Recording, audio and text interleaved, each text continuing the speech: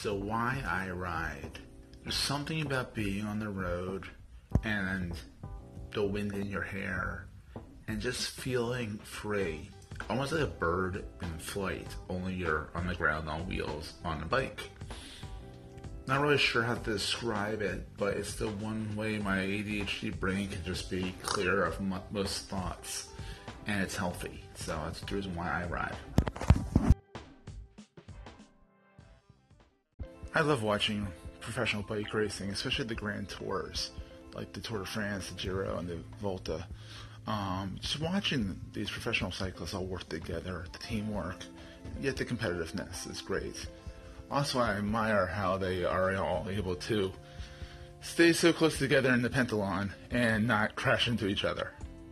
To this day, I'm not good at riding with groups because I weave too much. But I love riding, and I've got to get more into group riding. So, just some thoughts. Get out there and ride.